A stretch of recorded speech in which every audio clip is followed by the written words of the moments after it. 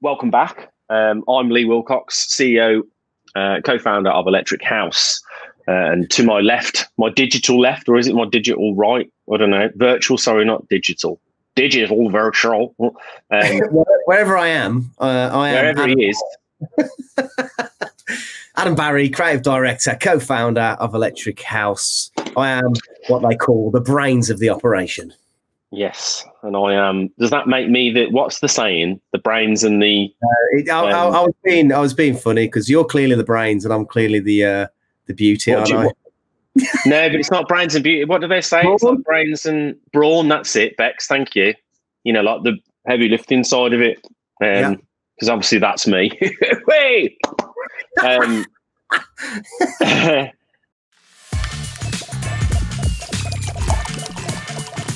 So welcome back. As always, please subscribe to the podcast, leave a comment, leave a review, and also jump over to YouTube. We've got a cheeky little channel over there, haven't we, Adam? We sure have. The Lee and Adam channel on YouTube. We're putting a lot of effort into that. And we do read all the comments because there's only like one of them probably per week. But we do read them all and we do try and engage with people on there. So if you've got anything you want to talk about, anything you want us to talk about, sling a comment in and we'll be sure to get back to you. And you know, because they're low comments at the moment, oh God, you don't have to get some coverage on that. Where it's like messaging you every day, asking you how the comment's gone, how it felt making that comment. Maybe some feedback on the comment itself. Yeah, we could come around your house. Yeah. If you leave a comment on our YouTube channel, we will come and visit you after lockdown, not at the minute, because we'd be breaking guidelines. Look, all the heavy lifting out the way, all the promotion shit that Jamie makes us do. Thank you, Jamie. Look, we're going through a heavy recruitment drive at the minute, and I think we've come across our own challenges, but it got us thinking about just Birmingham, you know, and we've not long been there really. Obviously, we've always classed ourselves as like a Midlands business or a Birmingham business, haven't we, really? But I guess for the majority of our journey, we've been more of a Tamworth business, not a Birmingham one. I think it's fair to say. Yeah, I think anyone who doesn't know where Tamworth is, it's like 15, 20 miles outside of Birmingham city centre. A small, old mining town, about 70,000 people live there, which, you know, I'm very proud to live in Tamworth, by the way. A lot of people from Tamworth slag Tamworth off. We've got a castle, we've got a snow dome, and we've got... We've got a snow dome, like a snow dome and a castle are the same thing. Like there's lots of snow domes around. There's like snow domes up in Edinburgh. And... What more do you need? We've got Costas, we've got Lidl's, we've got Aldi's. You know, we're basically loving life in Tamworth. Lee's got a Costa right now. Do you know there's 7 Costas in Tamworth? I think that's outrageous. That's a lot. And there's planning permission for another one at John Lewis now, apparently. Which I've seen that. A Costa and I think it's a Lidl or an Aldi. You'll be happy, a Lidl. Yeah, I'm a Lidl fan. I'll be honest. There are other coffee shops available, Jamie said. But no, I think being in Tamworth, obviously, when you start a business for yourself and you both live in Tamworth, the putting your offices in Tamworth makes complete sense. It was like, well, it's down the road. At the time, I think Lee was the only one with a car when we started the business. And let's be honest, Lee, it was a right rust bucket. Remember that Mondeo? Yeah, the Burgundy Bullet. Yeah, the Burgundy Bullet. So that's the reason we stayed in Tamworth, because it was easy. But the struggles were trying to get talented people to come in and work from Tamworth, because people hadn't heard of it. You know, when you're trying to get this like cool agency vibe and it's like, where are you based? Faisley, Tamworth. They're like, where? On an industrial estate. I mean, I love that building. I did love it, but we needed to move, didn't we? And like you say, getting people to come out of it, because, you know, look, the data shows the talent pools of young people don't just exist in the town that the business is operating in. And, you know, our big talent pool sat in Birmingham, and we were trying to get people to come out of Birmingham into Tamworth. Usually it's the other way around. People want to travel from the suburbs into the city centre, you know, from a working capacity. So we didn't have that pool, did we? And I think we did okay. You know, I mean, we got up to like 45, 48 people, something like that at Faisley, which was too much for that building. And and I would say 95% of those people are still with us now. So it's not like we just employed people short term to just get by. They were good people and good for the business. But we were at a threshold, weren't we? And we needed to move. And I think that conversation around like being in the right location, I think people think that locations for businesses is all just built around if you sell product, So yeah, if you've got a shop front, then yeah, you need to be city centre or you need to have good foot traffic, whatever it might be. But I think it definitely matters still when you sort of a behind the scenes, closed doors business as well. And moving to Birmingham was something we needed to do, like definitely, no doubt. You look at go on. No, go on. You go, Adam. I was just going to say, you look at what's around us in terms of up and coming agencies, Lee. And, London's covered off. You've got, Jungle Creations down there. The Go, I know they don't do what we do, but very, very young agency. Then, so London's covered. There are obviously more than that, but there's just a couple that stand out. And then there's a couple that you're willing to mention. There's a couple I'm willing to mention. Then Manchester was booming, and you've seen the likes of Lad Bible and Social Chain coming out of Manchester, and they've took over that space, and I think they've done a really good job. Say what you like about Lad Bible and Social Chain, they did put Manchester on the map from like this new agency perspective, but no one's done it in Birmingham, and that's where we seen a gap. We thought we are that person, we are that company, to move into Birmingham and take it over, and there's so much potential there, and we've scratched the surface barely. There's so much more to come. Yeah, and there's, when you look at Birmingham as a city, obviously, I think people from Birmingham bang on about the fact that it's like, it's the second city, it should be more, and I think it's right. But what I would say, and the change I've seen in the city in the last decade, is just the investment going into it from a business perspective. There's so many businesses popping up. Even things when you look at like Digbeth Dining, do you know what I mean? Like that.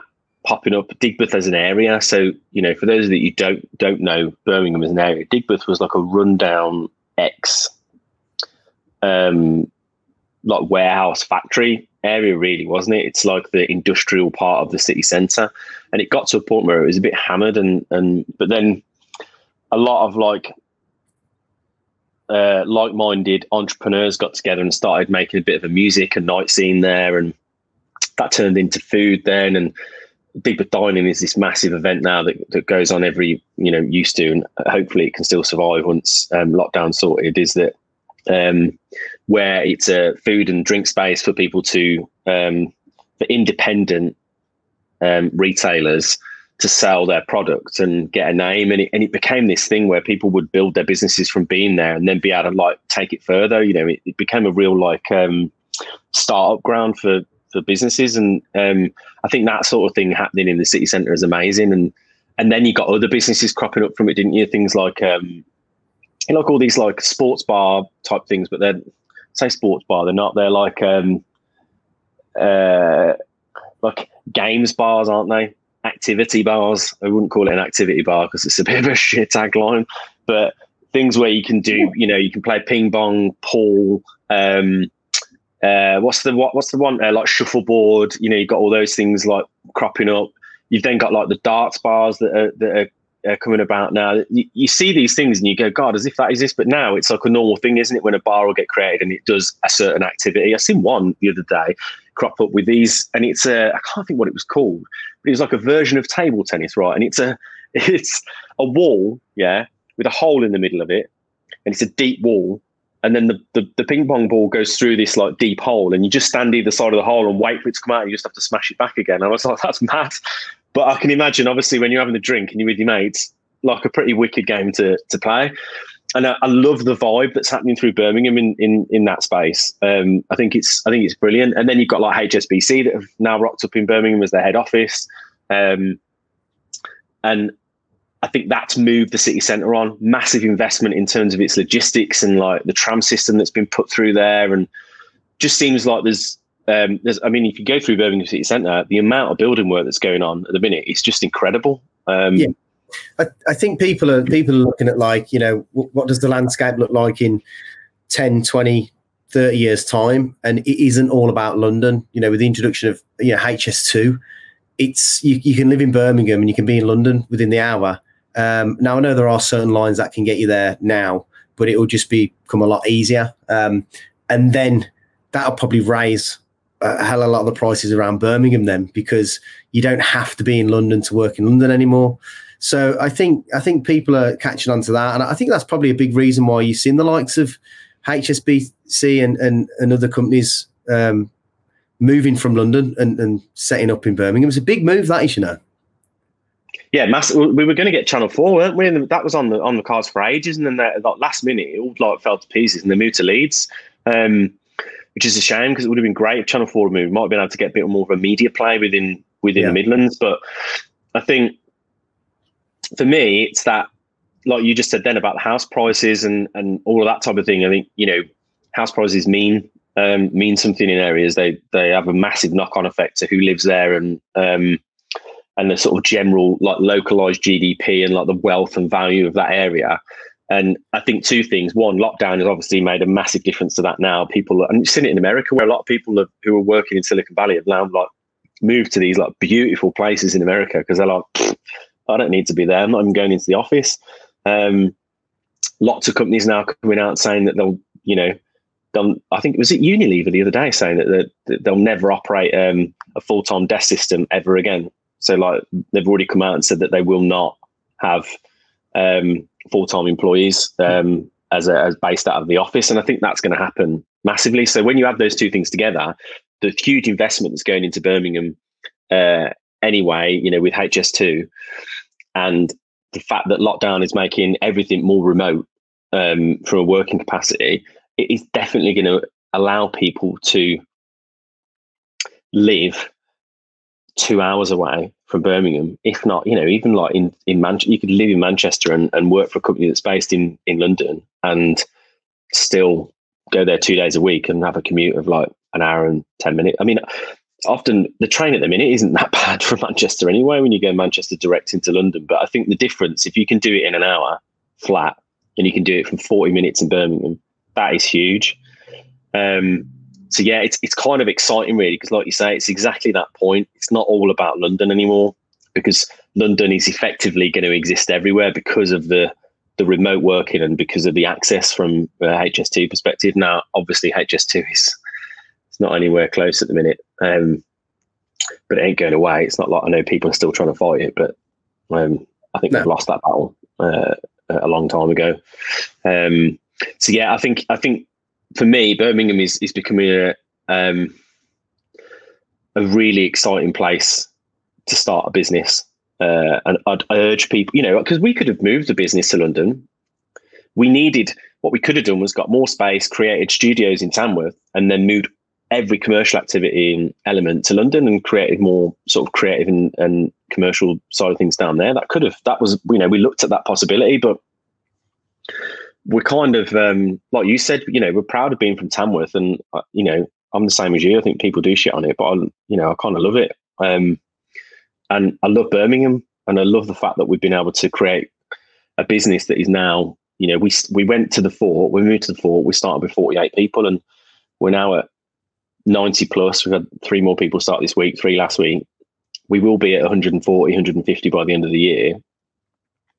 How amazing that we can, employ an extra 100 people since moving into the city, within the space of less than 2 years. That's incredible, and I don't think we necessarily talk about that too much, even internally. I think we're just getting on with it because we need the people, but I don't think we celebrate that well enough. Yeah, you know why? Because it came at a time where so many people were suffering, I think. And it was very difficult to go out there on LinkedIn and it not to come across like you're bragging, because it can sometimes, a fine line between sort of celebrating something and it looking like you're bragging.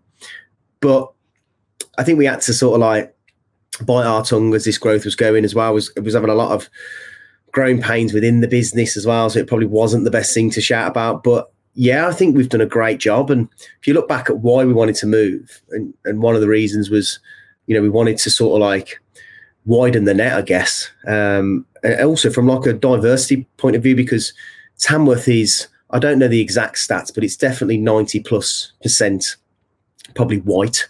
I think that's fair to say. So we were just getting that as a reflection in the business, and we wasn't getting like a diverse enough set of people applying. So, we've come to Birmingham, and that has changed now, which is great. I think Jamie's put some stats in actually around BAME workers in digital tech. 26% of digital tech workers in Birmingham are BAME, which is like over 10% higher than the rest of the UK average, which, is pretty incredible, really. And another thing, Jamie's put some notes in here about the first boot camp for coding. So there's a chap called Chris Mia who we should totally get on the podcast. He runs a company called School of Code, and they're based out of Digbeth. They're in the custard factory in Digbeth. Runs a wicked business. So he takes people who aren't in tech, who aren't coders, puts them on a 16-week boot camp course, 12 to 16 weeks, something like that. And at the end of it, he works with recruiters to then place them into digital tech or coding roles within the Birmingham area. So it's like an amazing turnkey process of pulling people who are out of work or who want to change careers into something to then move it on. And it's paid for by the recruiters and by the sponsors. And you get thousands of people apply, and it's such a wicked. So we want to try and utilize the placement of some people to build out a team, because I think it's a really smart way of being able to it's a really good way of being able to make sure that we get diverse talent through the door. But two, it's supporting something in Birmingham that no one else is really doing. And he's so focused on making sure that it's about the development of people rather than about money. I'm a piece of shit. I started speaking to him and wow, you could scale this, you could do this, and you'd say, and he was like, no, you're missing the point. This is about making sure that Birmingham's got an epicenter for tech. It hasn't got it and it needs it. And I was like, you know what a fucking ledge. Made me look like a piece of shit, but but that's where my brain works. Think about scale and profit, and I'm not an absolute monster, but it's just interesting, isn't it, when you meet people who go, no, you miss the point. This is about people, and they only take I think it's between 16 and 20 on each boot camp. So it's it's not it's really, really hard to get into it. Do you know what I mean? So I think he'd be a great guest to get on the podcast. Really, really nice guy, and thinks probably a bit differently to us, which is always good, speaking to people who think differently, isn't it?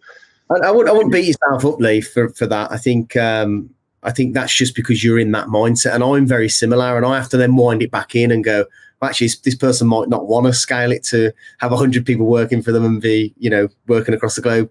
But something that's interesting there, we spoke about, God, I'm probably going years back now, developing a localized training center within the office for things like YouTube. So, a YouTube school, because people outside of media, if you said to them, oh, I want to become a YouTuber, they just laugh at you and go, come on, mate, you need to be a bit more serious than that. Go and get a proper job. Whereas now, if I meet someone 16, 17 years old, looking at leaving school going, I'm really I want to become a content creator and see if I can crack the YouTube thing, I'll be like, that sounds amazing. That is a great career.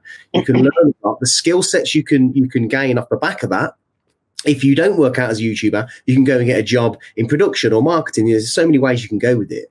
But there's nothing really out there that takes it seriously, where you could probably get, some form of qualification, or there's very little support in that area. I think this is something we have to do once we can get it running, because we've even got YouTubers working for us. Yeah. Well, I wouldn't be worried about trying to put some kind of curriculum together to be able to support people. And even if it was just a year where, they come and do, the key thing to that is that it's recognized elsewhere what you want to do. Because obviously you can't employ every single person that comes on board through that academy. Yeah. With the greatest will in the world, you'd like to, but you can't.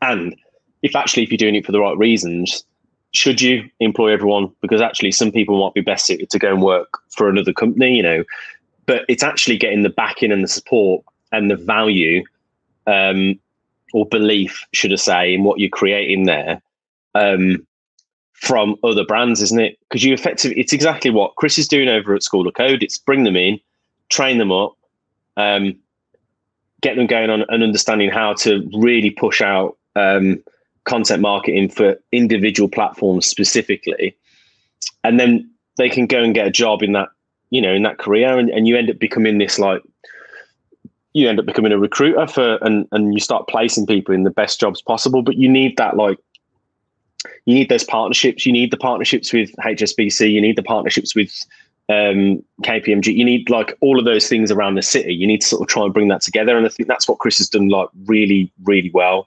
But there's tons of like really, like, cool businesses in Birmingham. There's so many. I mean, well, look, you only need to look at, like, some of the bigger ones. Yeah. So, like, Gymshark, killed it, Birmingham-based business. Grenade, smashed it, Birmingham-based business. Lounge Underwear, smashed it, Birmingham-based business. All these ones that, like, product, e-commerce driven. I mean, less so Grenade, although they do sell online, obviously, but there's been much more about to the B2B market and to the resellers.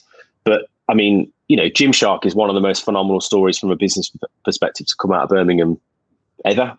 Like, though that doesn't happen that often. And is it because Birmingham is starting to create a pool of people that have got that ambition, of entrepreneurship? I'm sure there was a stat.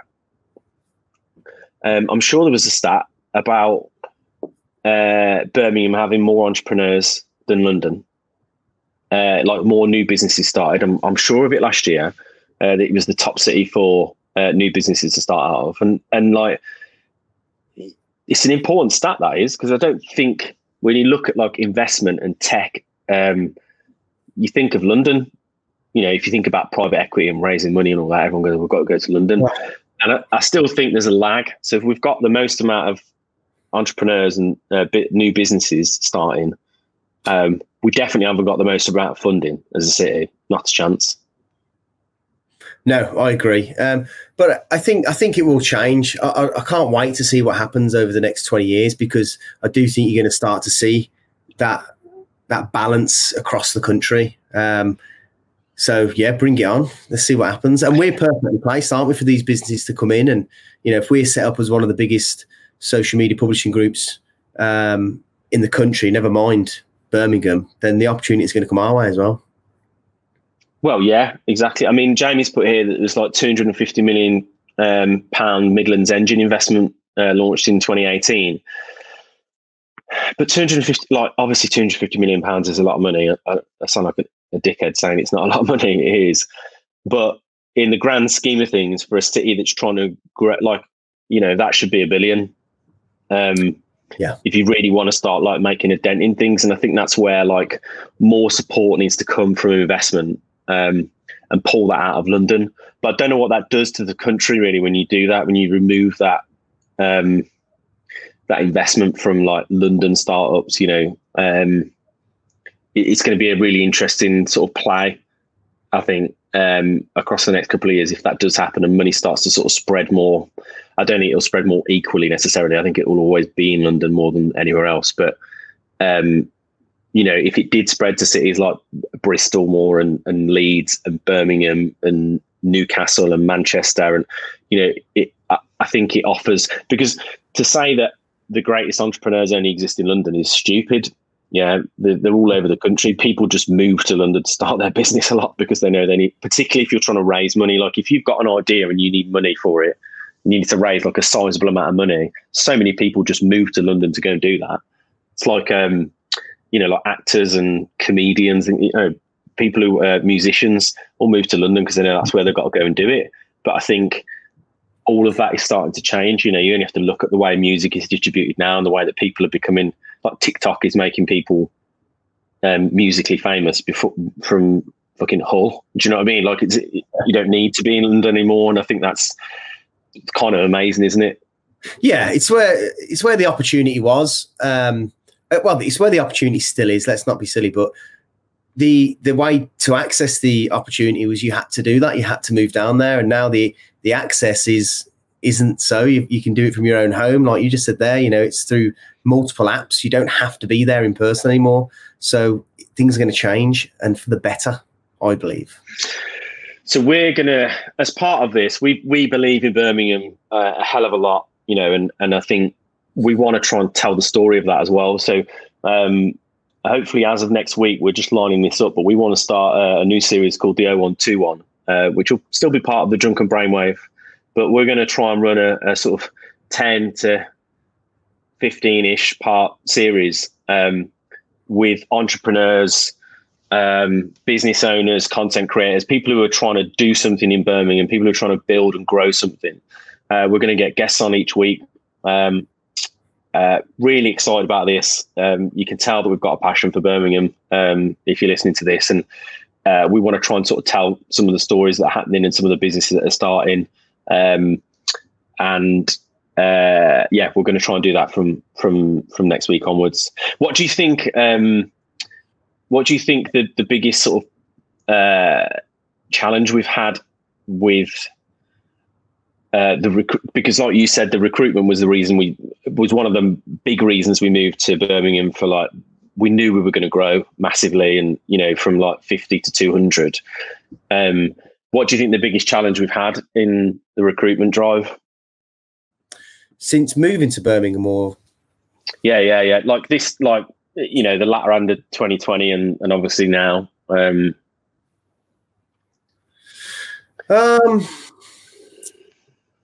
I don't. Do you know what? It's a really difficult question, because I think a few of the blockers have been, I think, from us when it comes to recruitment. And I think, like, because we've never run an agency before, and because we've not really had that many people come into the business from an agency background, it's all been difficult to sort of like really understand what type of person you need. And we're trying to recruit people from traditional agencies that probably overpay, and as a growing business, we probably couldn't have matched that. So I think for me, it's probably shitting on my own company now, but it was matching the people we want with what we were budgeting to pay them. Yeah, which I think it is. It's hard, and we get. Obviously, we lean on our recruiter to position that, and they're often telling us like, "Well, you're not, you're being unrealistic here on who you." We understand exactly who you want, and we get it, but you're being unrealistic on what you want to pay them, and that's not because I think we pay. I don't think we pay poorly. I actually think we're probably just over the average in terms of where we're looking on things. But I think because of the scale we've got at the minute and where we're investing into the business, we've got to be dead careful on how much money we're spending. So I think it's a fair point. I think we've, I think operationally it's been hard on it as well. But just, when did we've been back in the business 2 weeks now. That's right, isn't it? Or is it 3? This is the third week. This is the third week. So in the first 2 weeks, we've hired six new people have started in the first 2 weeks. And that looks like that's going to carry on until like around the end of March. I mean, that's got saying that actually, I'm just like, shit, like it's operationally you end up hitting a bit of a blocker, don't you? It's been difficult, like even just thinking about organizing interviews and going through those interview processes. It isn't the same. You have someone will have a dodgy connection. I've had people come in and out of an interview because either I've lost connection or they've lost connection, and it's a real shame sometimes, because that would mortify me if I was interviewing for a role and my internet went and I had to come back in. I even had someone's phone battery die as well, which the problem was they were very honest and open and was like, I'm interviewing in between my lunch here. She had like a certain gap, and bless her, she said, I've got my battery plugged in, it's really low, I hope it doesn't go. And it went before the end of the interview. But I think it's been a struggle really trying to like judge people over a video call. I can barely see you now, Lee. Is it really bad? Yeah, I can hear you fine. You're obviously on screen, but you look pixelated. And that's again, it's a problem, isn't it? Because I don't think people are actually set up to work from home in the capacity that we have been. But I guess that'll improve. I'm just looking forward to getting face to face in front of people, because that's when you can really judge people and find out what they're really about, and they can put their best version of themselves across in person. And I think equally when someone, when we've got new people starting, and obviously, we make sure that the induction process is, I think we're always trying to improve that process. I think it's an important part of what we do is making sure that people get to grips as quickly as they can, but also in not too quickly almost, I always have, as you do, basically when people get inducted at Electric House, they'll always have meetings booked in with each team leader of part of the business, and I'm no different. So I meet them as well, and I've like done a few this morning actually, and it's such a shame for them in the sense that most of them, because we've got production in the office, admittedly, but so if you start within production, you kind of get to go to the office, but if you don't, then there's this period of time where you might work within the business at the minute, you might work within the business for 3, 4, 5, 6 months. And then you have to go to the office. It'd be like starting again, won't it? It'd be like your first day again, which I think is a shame. Like it's you usually try and get all that out of the way in the first week, don't you? But it's like people are going to have to sort of like come in, they'll know their little bubble, and then they're going to meet a shit ton of people they've never met before, be in a new office, don't know really where anything is, and they've been working here for 6 months. It's mad. Yeah, I'm almost apologetic. I am as well. When I am as well. Yeah, I'm like exactly that at the minute. I have to be like, don't worry. You wait till we get in the office. It's so much better because I've experienced working from home, and I actually like working from home now. But equally, I know if I went back to the office consistently, I'd be like, oh no, I really want to work from the office.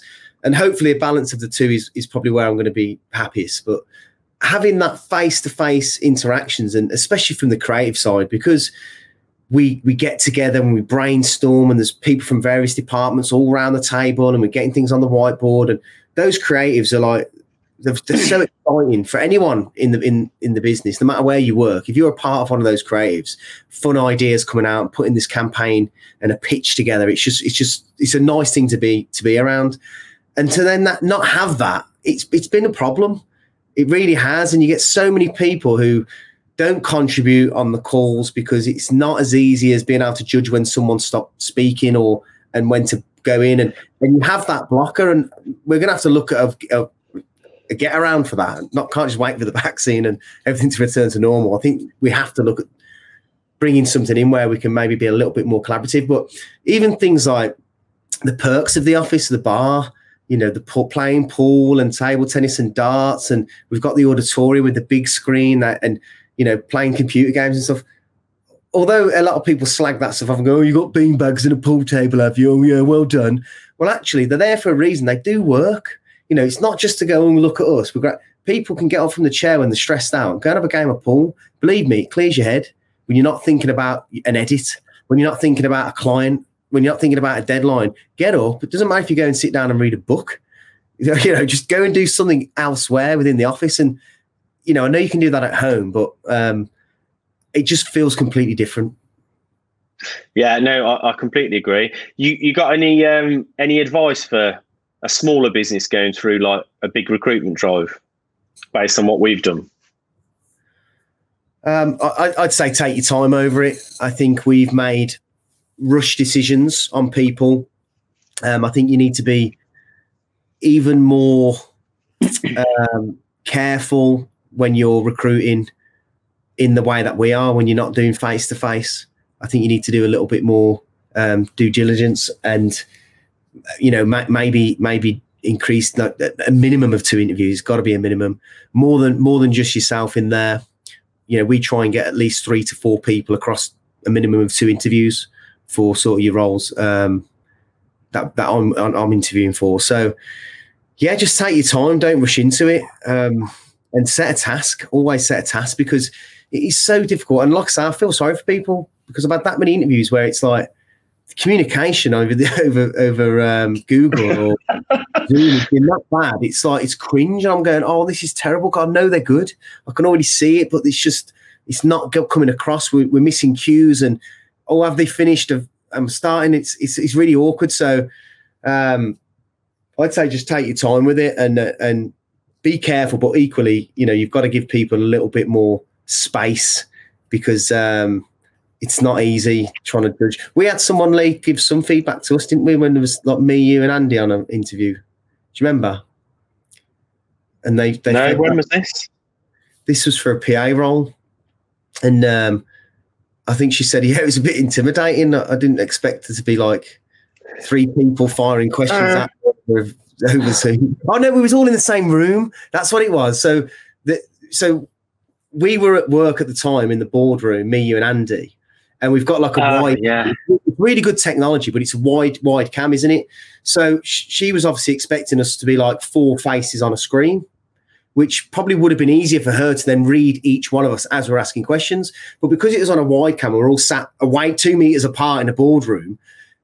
She couldn't see our expressions. She didn't understand who was talking sometimes because it was all just coming from one camera. Yeah. And her feedback was it was one of the worst interviews she'd had. So then we learned off that and said, yeah, probably, absolutely right. That's on us, that is. So I guess, yeah, you've got to just think through the process and think about how they feel about it as well. Yeah, definitely. I think what's the saying? It's hire slow, fire fast, and I think that's good advice for any size business. I think the difference is sometimes when you're a smaller business, you just need someone so quickly. But I think my advice would be, similar to ads in terms of take your time, but also plan for that time. So, and we do this still where we're like, right, this is the budget. They'll be in January. And then when you start sitting to it and we speak to the recruiter, they're like, are you fucking mad? Like, what are you going on about? What, you want us to find someone for a 45 grand role in like 2.5 weeks? Like what? And you want them to start as well? You're stupid.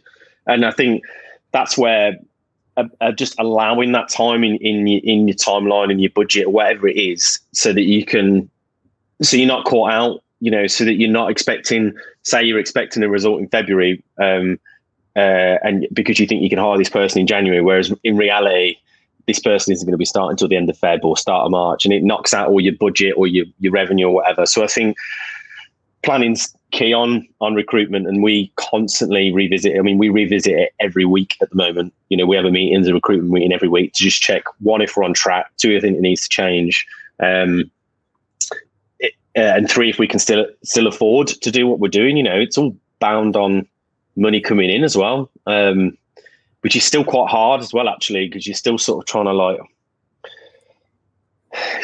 get, you've made your decisions, but then you still need to make decisions as you're going along, which is annoying really, but you kind of got to do it. We're still at that stage where like cash is still important. We're not an unlimited amount of pot of money. Like, yeah. And one thing I would say, if you're coming at this from an angle of applying for jobs, then I would do a little bit more work when you turn up to an interview and maybe present something or send something ahead, because if the tech lets you down, at least they've got something to look at and go, okay, we know what this person's about. And everyone that I've interviewed that has presented something, or they've added something that I thought I didn't even ask for, I've been overwhelmed with what they've done. So you've got to stand out from your competition on that front. Even more so at the moment. If you're applying for jobs at the moment, make no mistake and be under no illusion that there's not 10 times the amount of applicants that are applying. And you don't, as someone who's applying, you don't get to see that. You don't get to see the stats. But talking to culture heads, our recruitment company we use, they're getting like 400 or 500 applicants for one role in some situations, particularly within like production and like because there's a shit ton of freelancers who did have work who now don't. Instantly overnight. So I think it's a really good advice, doing something to make yourself stand out and show your personality. And because what are we trying to do really in a first interview?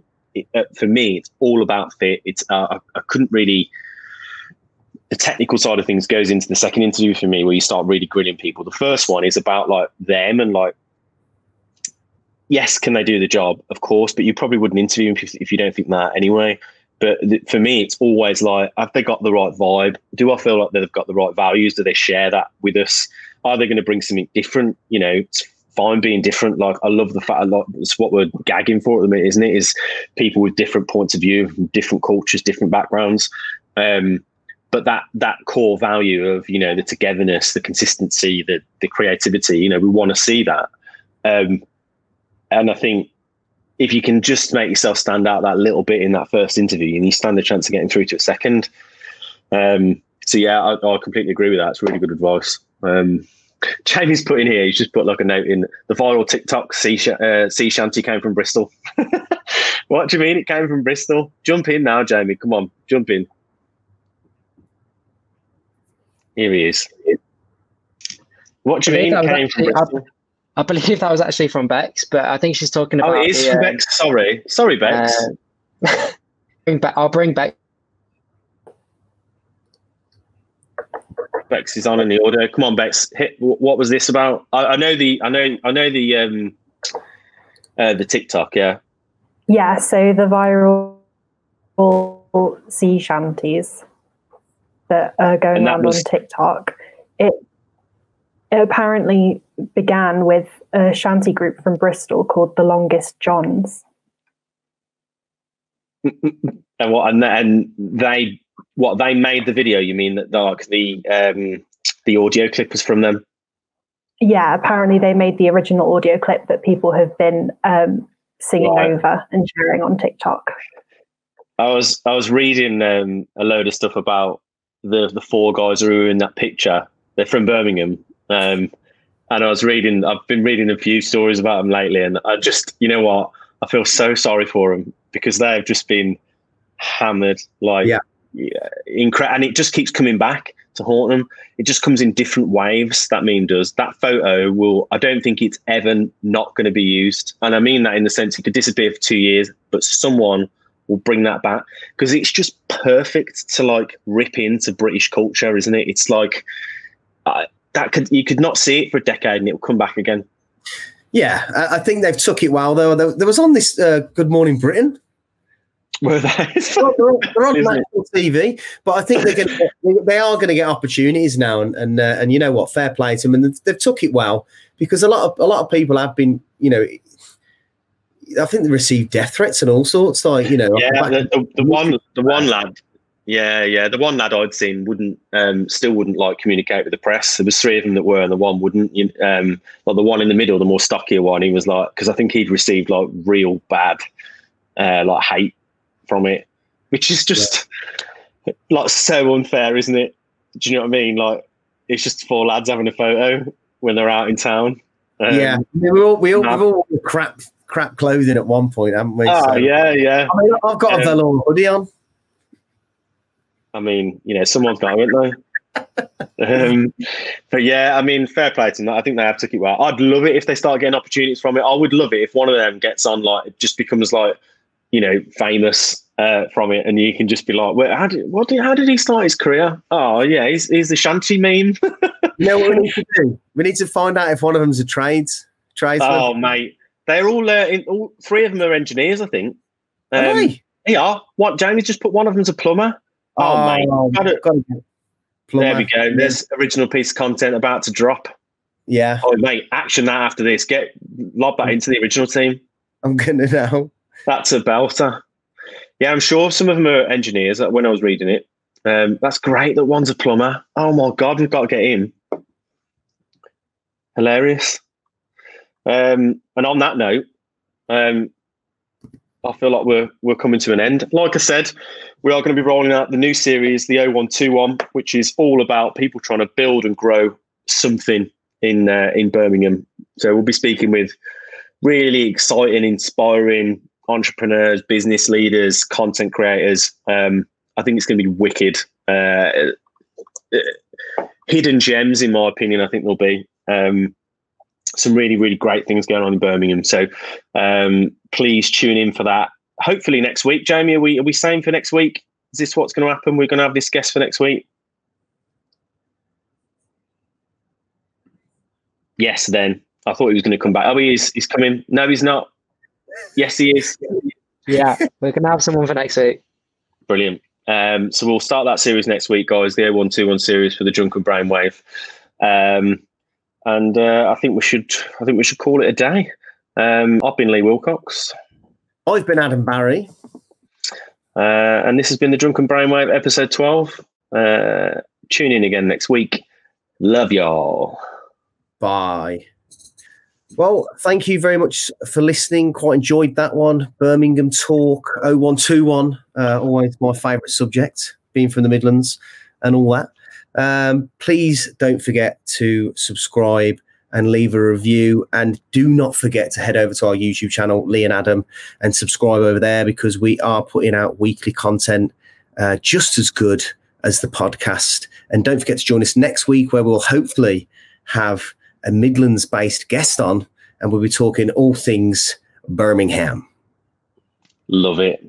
Yes, I can't wait for this. The 0121's going to be mint. So, yeah, until then, see you later. Thank you and goodbye. Goodbye.